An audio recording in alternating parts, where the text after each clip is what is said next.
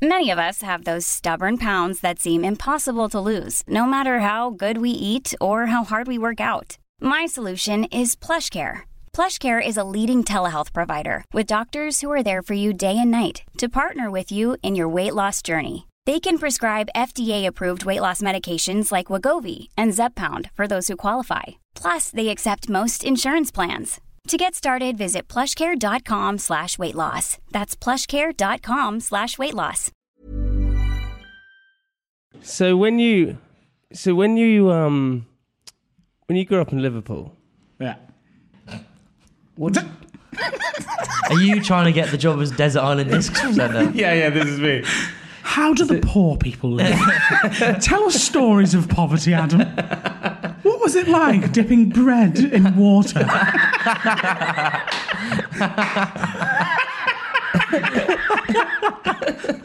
Did you share shoes? It's a tin bath in the garden every second Sunday. What did you do for fun?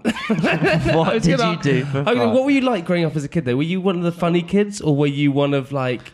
He had a thigh in his eye, mate. Yeah. That was my entire personality, yeah. But surely that for you had to be... You then had to kind of be, like, the sort of fun, entertaining one because they were calling you this. No, like, the school I went to, it didn't matter who you were. There was always something to call you. Do you know what I mean? Everyone got schizophrenia. School is tough, man, for that. It really is tough for that. Yeah. But I do think it prepares you for life a little bit.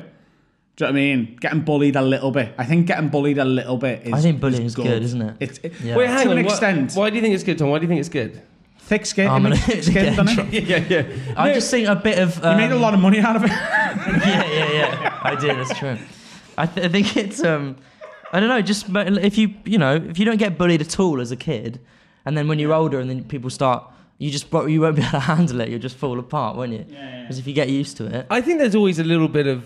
Everyone receives... It's not bullying either. It's not bullying. Just like English. Bullying might not be the right term, because I think bullying's got like stigmas of like suicide, people killing themselves, such that teasing and sort of getting the piss taken out of you, I think that prepares you for life. But that's like English people, like the way that we show that we like someone is by taking the piss out. By taking them down.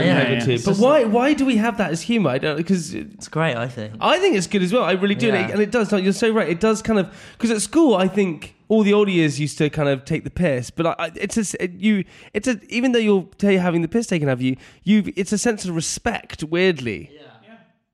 And was that in Liverpool? People in Liverpool do that to each other the entire time, don't you? Just shout at things at each other. Yeah, always. and like the weirdest kids, the weird ones who were over there, they never got picked on because they were just too. It felt too bad to do anything. It's like a sort of, it's like a badge of honour to be picked on. Yeah. If you got picked on, it meant you weren't low enough to not be picked on. Yeah. Hello everyone, welcome back to part 2 of Private Parts. Here with Adam Rowe and my co-host Tom Lucy. What's up, team? Good, yeah.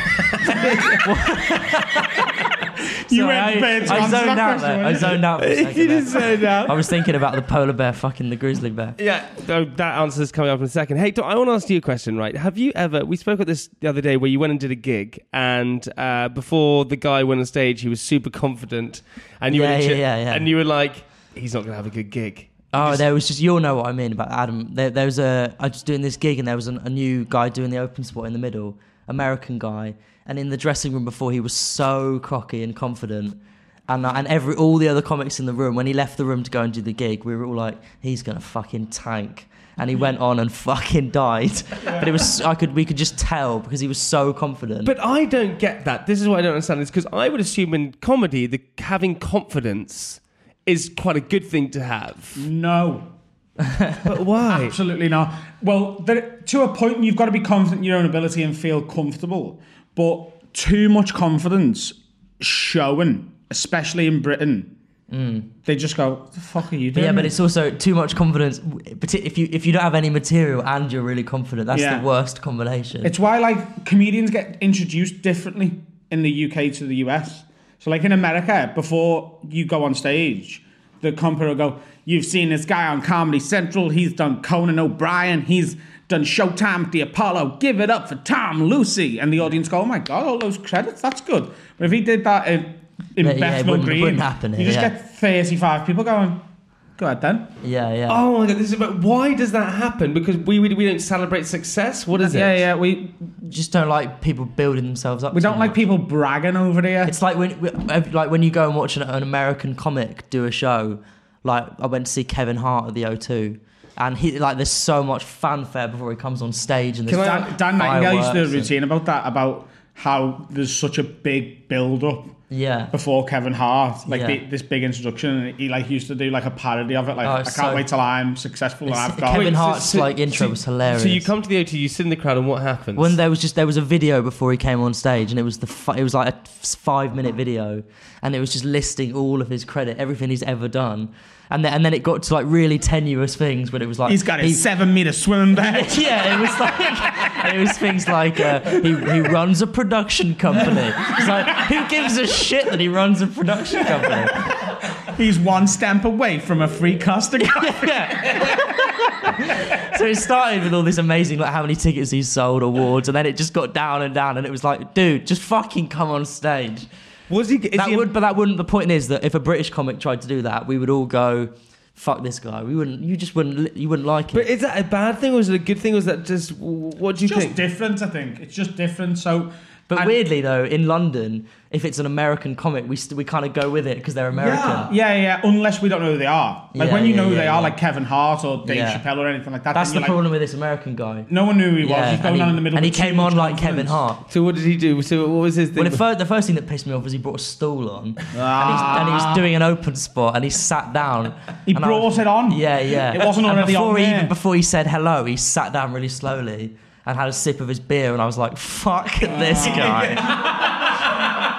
And the whole audience went, I hate this guy. I will if there's a stool already there, depending on the vibe of the gig, occasionally I will sort of lean on it or sit down a bit. But I think it's different if you're like headlining the gig, or if you know what you're doing. And if they already like it, you can't walk on and say nothing with your own stool, set it up, get the angles swig of the perfect. beer. God, it's so funny how there are so many like unwritten rules that you have to do and you can't do that. How you can? But that's not even a comedy rule. That's a life rule. Don't be a cunt.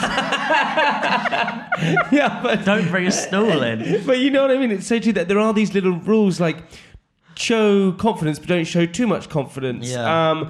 Don't. It's not even that. It's justify your confidence. Yeah. Do you If know what I you're mean? fucking amazing, you can be confident.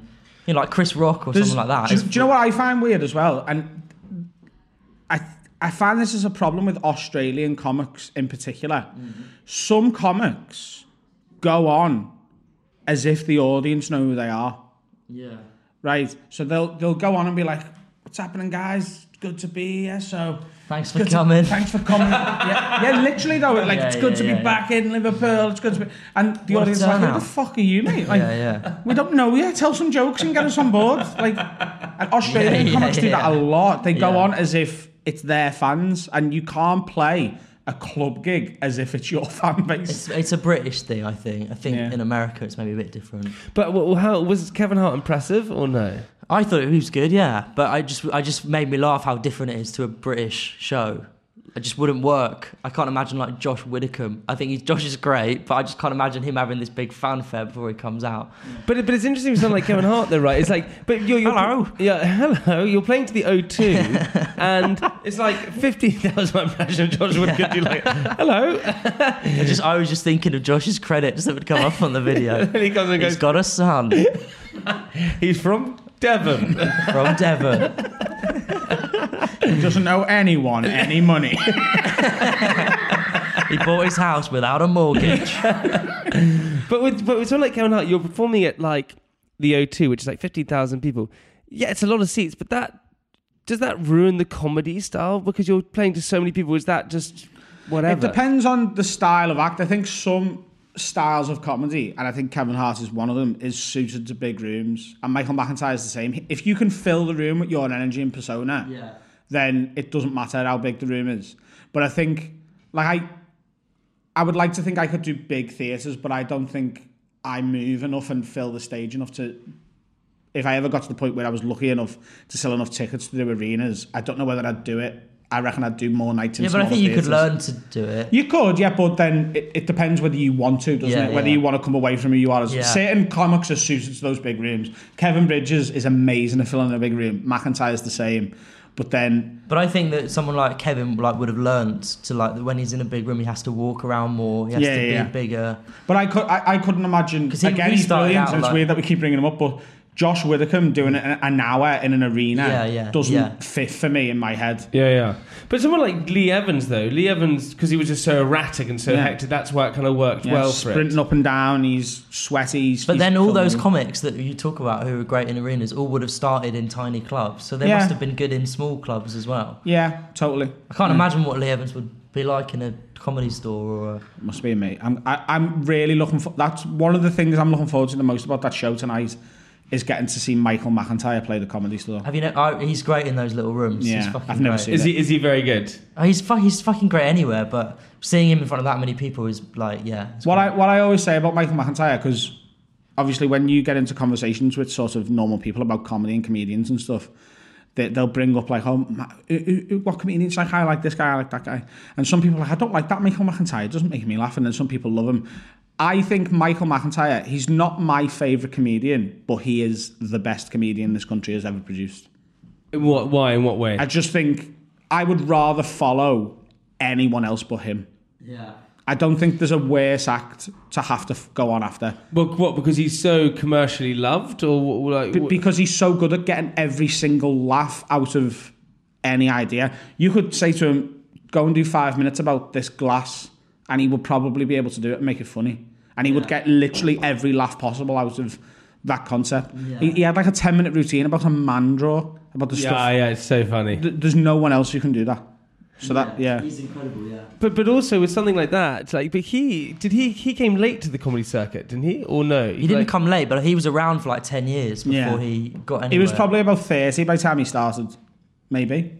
Started getting famous. Started comedy, I thought. I think he was like 30 when he got famous. I think he started comedy at like 23, 24. Oh, really? I Yeah. didn't know that, yeah. But, See, yeah. but How old were you?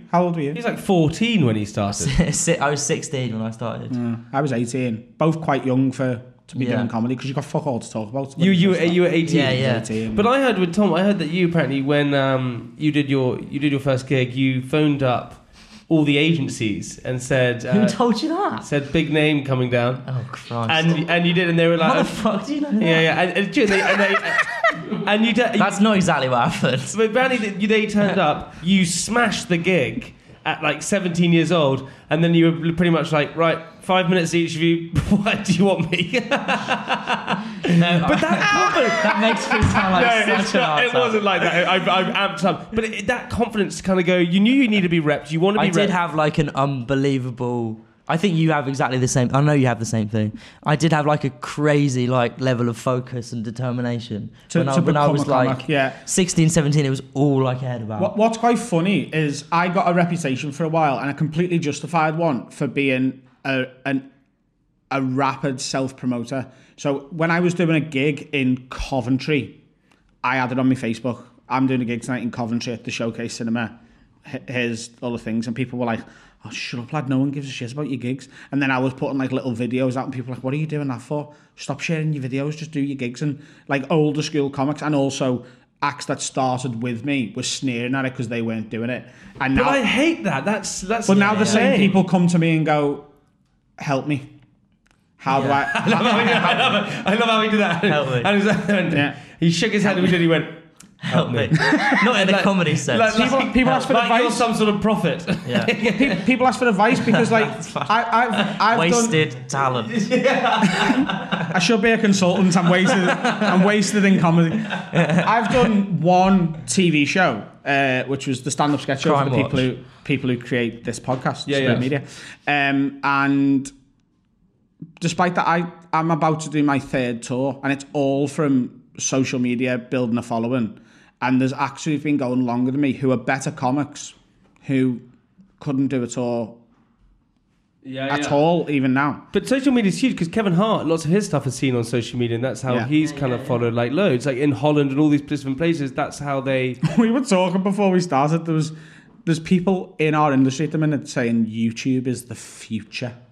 Oh yeah. So I was talking to this guy. I was chatting to a guy the other day who works in comedy, not a comedian but in the industry, like a producer, quite a senior guy. And we were chatting, and he said, "Oh, the thing is, mate, he said YouTube's the future." I was like, what? YouTube's the present? Do you mean YouTube's the future? YouTube was the future 15 years ago. And Adam went, and the past. YouTube's the past. It's not even the present. Wait, he said that to you? Listen, mate, YouTube is... It's just hilarious how some people who work in the industry have got no idea what's going on. No. Because people can't, because it's changing so quickly. And it will continue to change so quickly. Like, there'll be another social media platform in a couple of years that is entirely for artists, I think. Yeah. I think there'll be like a creator thing that is led by creators and where we earn money from it. Whereas like at the minute, YouTube takes quite a lot of the advertising revenue and stuff like that. Yeah. I can see a creator-led and focused social media that becomes massive. But also, you know, and Tom, I've asked you this before, but Adam, with you as well, you know, you said you started at 18 years old. At 18 years old, and then you're 17, I had no fucking clue what I wanted to do. How did you know that you were... I didn't know I wanted to do it. But you still went and did it. That's like unbelievable. I did it because I loved stand-up, and my mate said he was going to do it. So I was working in McDonald's when I was planning to do stand-up, and one of the shift managers in there, we used to try and like time our breaks together so that we could watch stand-up on like the staff computers together. He'd go, I found this bit the other night, watch this. And we were both obsessed. So there was that love and that obsession there. So you understood what good and bad comedy was. Oh yeah, well like my mum introduced me to stand-up when I was like quite young. And the first stand-up I seen was Richard Pryor, which is quite a ridiculous introduction for what was like a 9-year-old or something. But I loved Your mum showed you Richard Pryor at 9? Yeah. Adam, come watch Richard talk about the N-word. That explains your comedy. Never said the M-word on stage. Only in WhatsApp groups. Christ. Was stand-up a big thing in your house then? People watched it? Me and my mum used to watch it all the time, yeah. So I loved it from early on. And then Dave, that shift manager, was like, I'm going to give stand-up a go. Should we do it? And I went, yeah, I'll give it a go. Why not? And then I thought it would be one of those things that just didn't happen. You know, things you plan with your mates. Yeah. It's like, that won't happen. And literally about 2 hours later, he rang me. He was like, we've got a gig. My local pub's going to let us put a night on. So we've got a gig. Start writing your material and we'll have to sell some tickets. And we sold 120 tickets to our like friends and family. Well, it wasn't even like an open mic gig. It was just... Well, it was an open mic gig, but we'd set it up. Oh, so we charged like £3 each and we split all the money between every act. Every act got the same, like 40, 50 quid or something. That's pretty great.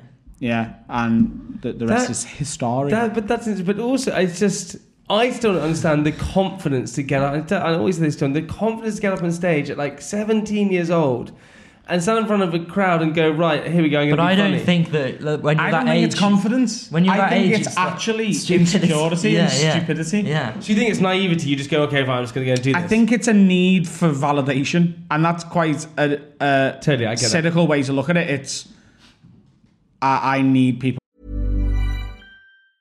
You should celebrate yourself every day, but some days you should celebrate with jewelry. Whether you want to commemorate an unforgettable moment or just bring some added sparkle to your collection, Blue Nile can offer you expert guidance and a wide assortment of jewelry of the highest quality at the best price. Go to BlueNile.com today and experience the ease and convenience of shopping Blue Nile, the original online jeweler since 1999. That's BlueNile.com. BlueNile.com. To laugh at me, I need people to think I'm good at something. I need people to think I'm funny. I think that subconsciously is what drives you onto stage in the first place, especially if you're younger. I think it's just you're either really good at making your mates laugh already, and you're like, oh, I want more of that, or you're not making anyone laugh. But there are some people who make their mates laugh and they're funny, but they don't have like a need to get on stage. Yeah. Most people are like that. Yeah. Very few people have that like need to actually go and do it. Yeah. But then interesting enough, you look at it this way, where do you lead to, right? So is it just about getting bigger arenas and building, and then when you hit the pinnacle, you do the O2 or Wembley or whatever it is. Pinnacle's the name of my tour this year, so thanks for the plug there. That was good. Superb work, Jamie. Superb. But when do when you start doing that, like, okay, there's a prime example. Lee Evans, right? Huge comedian, smashed it. He then quits. But why? Why do comedians get to a point sometimes when they don't want to do it anymore? He's probably got a boat. Like he's multi-millionaire. But again, it's not, for you guys, obviously, and for most people, I'd say it's not about the money. But I don't know if you ever, like, hit a point where you are, like, completely satisfied. No. Because I've spent, like, and I know you've as well, like, spent a lot of time with people who are at a level where you would think, oh, they've made it, or they've got everything they would ever want. Yeah. And spending time with them off stage, you can see that they're not walking around going, fuck, I've made it, this is amazing. That's my thing, right? There's no, like, ceiling. They're going, fuck, I've got to do the O2 tomorrow. that's what they're thinking. Yeah. I don't think I'll ever be satisfied, and I think that's why I enjoy the game. I enjoy there being a next level that you've got to get to. You never hit the end of it. There's an old Jim Jeffries routine, which I think, like, sums it up perfectly, and I'll butcher this now, but he's like, when I first started, all I wanted to do was 5 minutes, and then I got to do 5 minutes. I was like, right, now I want to do 10. And I was like, right, now I want to do 20. Now I want to get paid, and I got paid, and then I was like, now I want to be the headliner, and I was the headliner, and I was like, now I want to tour, and I did a little tour, and I was like, right, if I can do a bigger tour, I'll be happy. And then I did a bigger tour, and then if I can do Just for Laughs Montreal, I'll be happy. And I got it. And I was like, right, now I want to do Edinburgh Festival and sell out my run. And now I want to do this. And now I want to be a movie star. And you know what? I'm not a movie star. And it fucking kills me every single day. Yeah. And that is the mentality. I resonate with that so much. There's always a next level to it. One thing I struggle with is, and you'll know this, once you are a comic who is doing fairly well and you have, like, a nice run at the Edinburgh Festival, or you're just doing well in comedy clubs and people take notice and hear about you, your agent will set up meetings with producers. And a lot of producers and production companies are like, so what are you using stand-up for? What's the goal? Do you want to be a TV presenter in films? And I struggle with those meetings so much because all I want to do is stand-up and a bigger tour and a bigger tour and a bigger tour. I want to get better at stand-up. I'm utterly obsessed with it to a fault. That's such a good way that you find about your purpose, and that's what you desire to. Tom, if someone could say what you would love to do, if they said in your future, what would you love to do? What would you say? Well, I kind of feel a bit similar to you. I sort of feel like stand-up is like, I'll never stop doing stand-up. I would like to do other things, but I would always do stand-up because it's just like the best. I don't know. It's also, just, you guys can all the great. It's so like not easy, but like the fact that you can completely control it. That's the coolest thing about you guys. That you can go and do acting, you go and do this, you can write stuff, all that kind of stuff. But you can always just report back to going on stage, picking the mic up and doing it. You have complete control over it. Yeah, it's not even just that with me. I'm so competitive and always have been. And if I'm good at something, I get extra competitive at it. So like, if we have a game of Monopoly, I don't care if you win. I want to win, but I don't care because I'm not good at Monopoly and there's no skill to it. If we have a game of FIFA and you beat me, I will break my pad because I'm good at FIFA. So if you're better than me at it, it drives Stick around me for that insane. In part 3. Adam Rose smashes a Samsung in part 3. I've smashed 6 PlayStation pads since I bought my Oh my PS4. god. No, yeah, because you get that angry. Yeah, because I just throw them. I think the root of this problem is you need to go to bed earlier. All of the problems There's a full can be circle, sorted man. by... But also with you, Adam, you did Edinburgh Festival and you got Dave's joke of the festival. Yeah. That's huge though, man, right? It is. It was slightly more hassle than it was worth. Can you tell us the joke on this one? Yeah, so the joke was, I wouldn't like to work at the job centre. Imagine working somewhere knowing if you get fired, you still have to go in the next day. Right. It's good. I liked it. Good one-liner. Now, apparently, someone did a similar joke to that in like the 70s or the 80s. Not the exact same thing, but very similar. And when I won it, every newspaper reported it in a really nice way. I got like a full 2-page spread in the Telegraph. The Guardian did a big feature on it. The Scotsman. You're on the front page of every national newspaper on the next day, which is unbelievable coverage for someone at my level. It sold out the last week of my Edinburgh Festival run, and it sold me quite a lot of tour tickets as well for after the Edinburgh Festival. There was one newspaper, and I refused to name it without spitting, so I won't. But they said that I'd stolen it, right? and their sources. Is it a Liverpool thing? It was a newspaper that Liverpool is staunchly against. Oh, I know. That we don't is. buy. I know who it is. Who is it? Well, you don't want me to say? I don't want their names to be on it now. Okay. I really don't. So I'll tell you The afterwards. Surrey Advertiser. It's the Surrey Advertiser. They cited 2 sources on Twitter to say, oh, he's stolen it. These 2 Twitter accounts have found an old tweet where it been tweeted like 10 years ago. Those 2 Twitter accounts that they cited were both verified and both had about 1,000 followers. And within a week, both of those accounts have been deleted. So you suspect some foul play? Oh, 100%. Yeah. And what had happened was this particular newspaper, before Edinburgh, had asked me, do you want a full 2-page feature to promote Edinburgh and your tour? Through my publicist, they got in touch enough with that. And I very publicly told them to go fuck themselves. And I think I might have done that. I think I did it. What you You're welcome, mate. You know what's funny about this? I think it was a retaliation to that. The newspaper that you're talking about, that same year they gave me best new comedian. Like that fucking Scouse cunt doesn't want to work with us. Let's find a posh one. That'll wind them up. That's great. So I'm a big fan. No, I know what you mean. That is bad, isn't it? Yeah. That is annoying. I've never heard that before. Also, the worst thing in the world I can imagine as a comedian is when someone says you're stealing jokes or taking jokes. Yeah, and like, look, there's been times on stage where I've said something and gone, in a bit of new material, a bit of crowd work, and gone, hang on, there's no way that is something I've just come up with off the top of my head. And then Mandraw rings a bell. So you like comedians will sometimes. I've just done 10 minutes about a Mandraw and opening it and indeterminate batteries and foreign currency. Let me move on. Anyway, garlic bread. And what you do then is you text a couple of mates and go, have you heard a routine like this before? And sometimes they go, no, and you go, oh, I've got a new bit there, and you start doing it, and sometimes they go, oh, it's similar to this. Does that worry sometimes happen where you come up with something you're worried that someone else has done it before? You just text your mates and go, have you heard a routine like this? Like, we've all got sort of comic mates who you can sort of bounce an idea off and go, what do you think of this? Have you heard anything similar? But there's also it happens all the time where that you're just covering a topic that someone else has.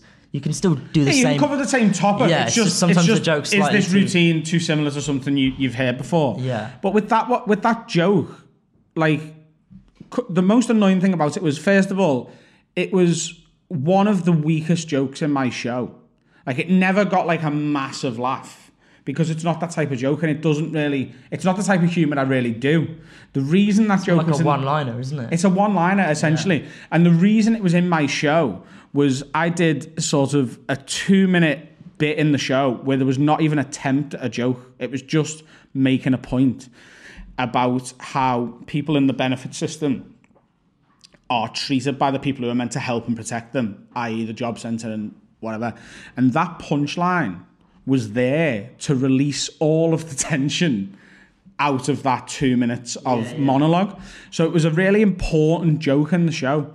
And for that last week of the Edinburgh Festival, the whole show is sold out. It's full of 150 people every day who already know that joke. Yeah. So I do 2 minutes of tension building, then tell that joke, and 150 people go, yeah, that's why we're here. We can. Yeah. He's done it. Yeah, should we go now? There's 15 minutes left, but I'm not really bothered, are you? I love it. It's so weird to have a whole audience that are just waiting for that one joke. Bit because it's always and then famous. There it is. Yeah. Joke of the fringe. Did they laugh or no? They just went, oh, there it is. For that last week, it didn't get a single laugh once. It got a few, and it got a few, way, but it never got a laugh. And then it was driving me so mad that when I toured that exact same show, I just took it out. I rewrote that whole bit and put a different joke and a different point in, just because I was sick of telling that joke to people who'd already heard it. I just couldn't do it anymore. So I was very grateful for the award, and it helped me a lot. And you get a decent bit of prize money as well. So it was £500,000, right? $500,000, $500,000 and a boat. Yeah, boat. Yeah, not bad, eh? £500,000 for writing a joke. It's how much Tom pays his races. See how much Tom pays his racists. Writers. Imagine he's paying his racists. Hey, tell us a racist joke. It was $4 grand there, lad. I've got a team of racists behind me.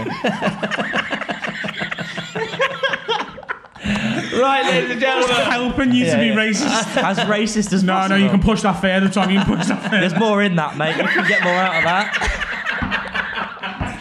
I want to see the hatred in your eyes. Stiff on the floor or something. Let's brainstorm some ideas. Right, on that note, ladies and gentlemen, we have the answer to the question of the week. Now, the question was, if a polar bear and a grizzly bear mate, their offspring is called a what? Grizzly. You said Prisley. Tom, you said... I think I said... Grizola. Grizola. Like a granola bar. Yeah, like a granola bar. Grizola bear. Grizola bear. You're both so posh, you know, that your brain goes straight to granola. Yeah.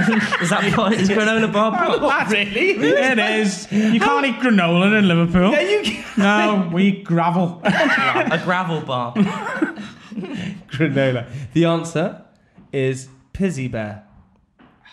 Really? Yeah, it's what Pizzy website Bear. is that from? It's called #FactSite. I typed in 1,000 fun of interesting facts about literally anything. I'll give you another one. In 2006, a Coca-Cola employee offered to sell Coca-Cola secrets to Pepsi. Pepsi responded by notifying Coca-Cola. Wow, that's a real fact, that. That's not even a fact. That's something you should Try and write a film around that. That's great. Imagine trying to drag that out for an hour and a half. Hey, Adam, you are going on tour at the end of this year. I am. Where can we get tickets from? AdamRowe.co.uk, ADAMROWE.co.uk, and they're not on sale yet, but the Edinburgh Fringe is on sale. So if you search my name on the Edinburgh Fringe website, you come see that. Shows at 7:30. That's quite a good little slot, isn't it? It's a nice time, and this is the first year where I'm not doing any other additional shows. Like I normally do a couple of like package shows or like little guest spots elsewhere. I'm not doing any of that this year. Just doing my show and then getting pissed every day. Tom, are we going to go up to Edinburgh? Yeah, we're going to go up together, aren't we? Where are we going to be doing stuff? Doing stuff. I think we should go up there and just hang around. Yeah. Hey, Adam, thank you. Adam is genuinely great as well. I've worked with him a lot and he's fucking great. Thanks, man. Yeah. You're good too. Hey, maybe we should probably work together soon as well, man. Yeah. You know, I'm doing some gigs. Yeah, he's a big dog on the circuit. I'm doing lot some of gigs. buzz around JB. A lot of buzz around this guy over here. Hey, Adam, thank you so much for coming on the podcast, dude. Hey, best of luck with everything. Super funny. Thank you. I mean, Cheers, dude, man. I can't wait to come watch your tour. What we like to do at the end of the podcast is leave our listeners with something inspirational. Everyone always looks blank whenever that happens. It's because you don't warn anyone. I don't warn anyone ever. Didn't warn you about anything today. You need to learn about preparation. Work hard and don't be a cunt. You heard it here first. Thank you so much. I'll see you next week. Goodbye. Oh.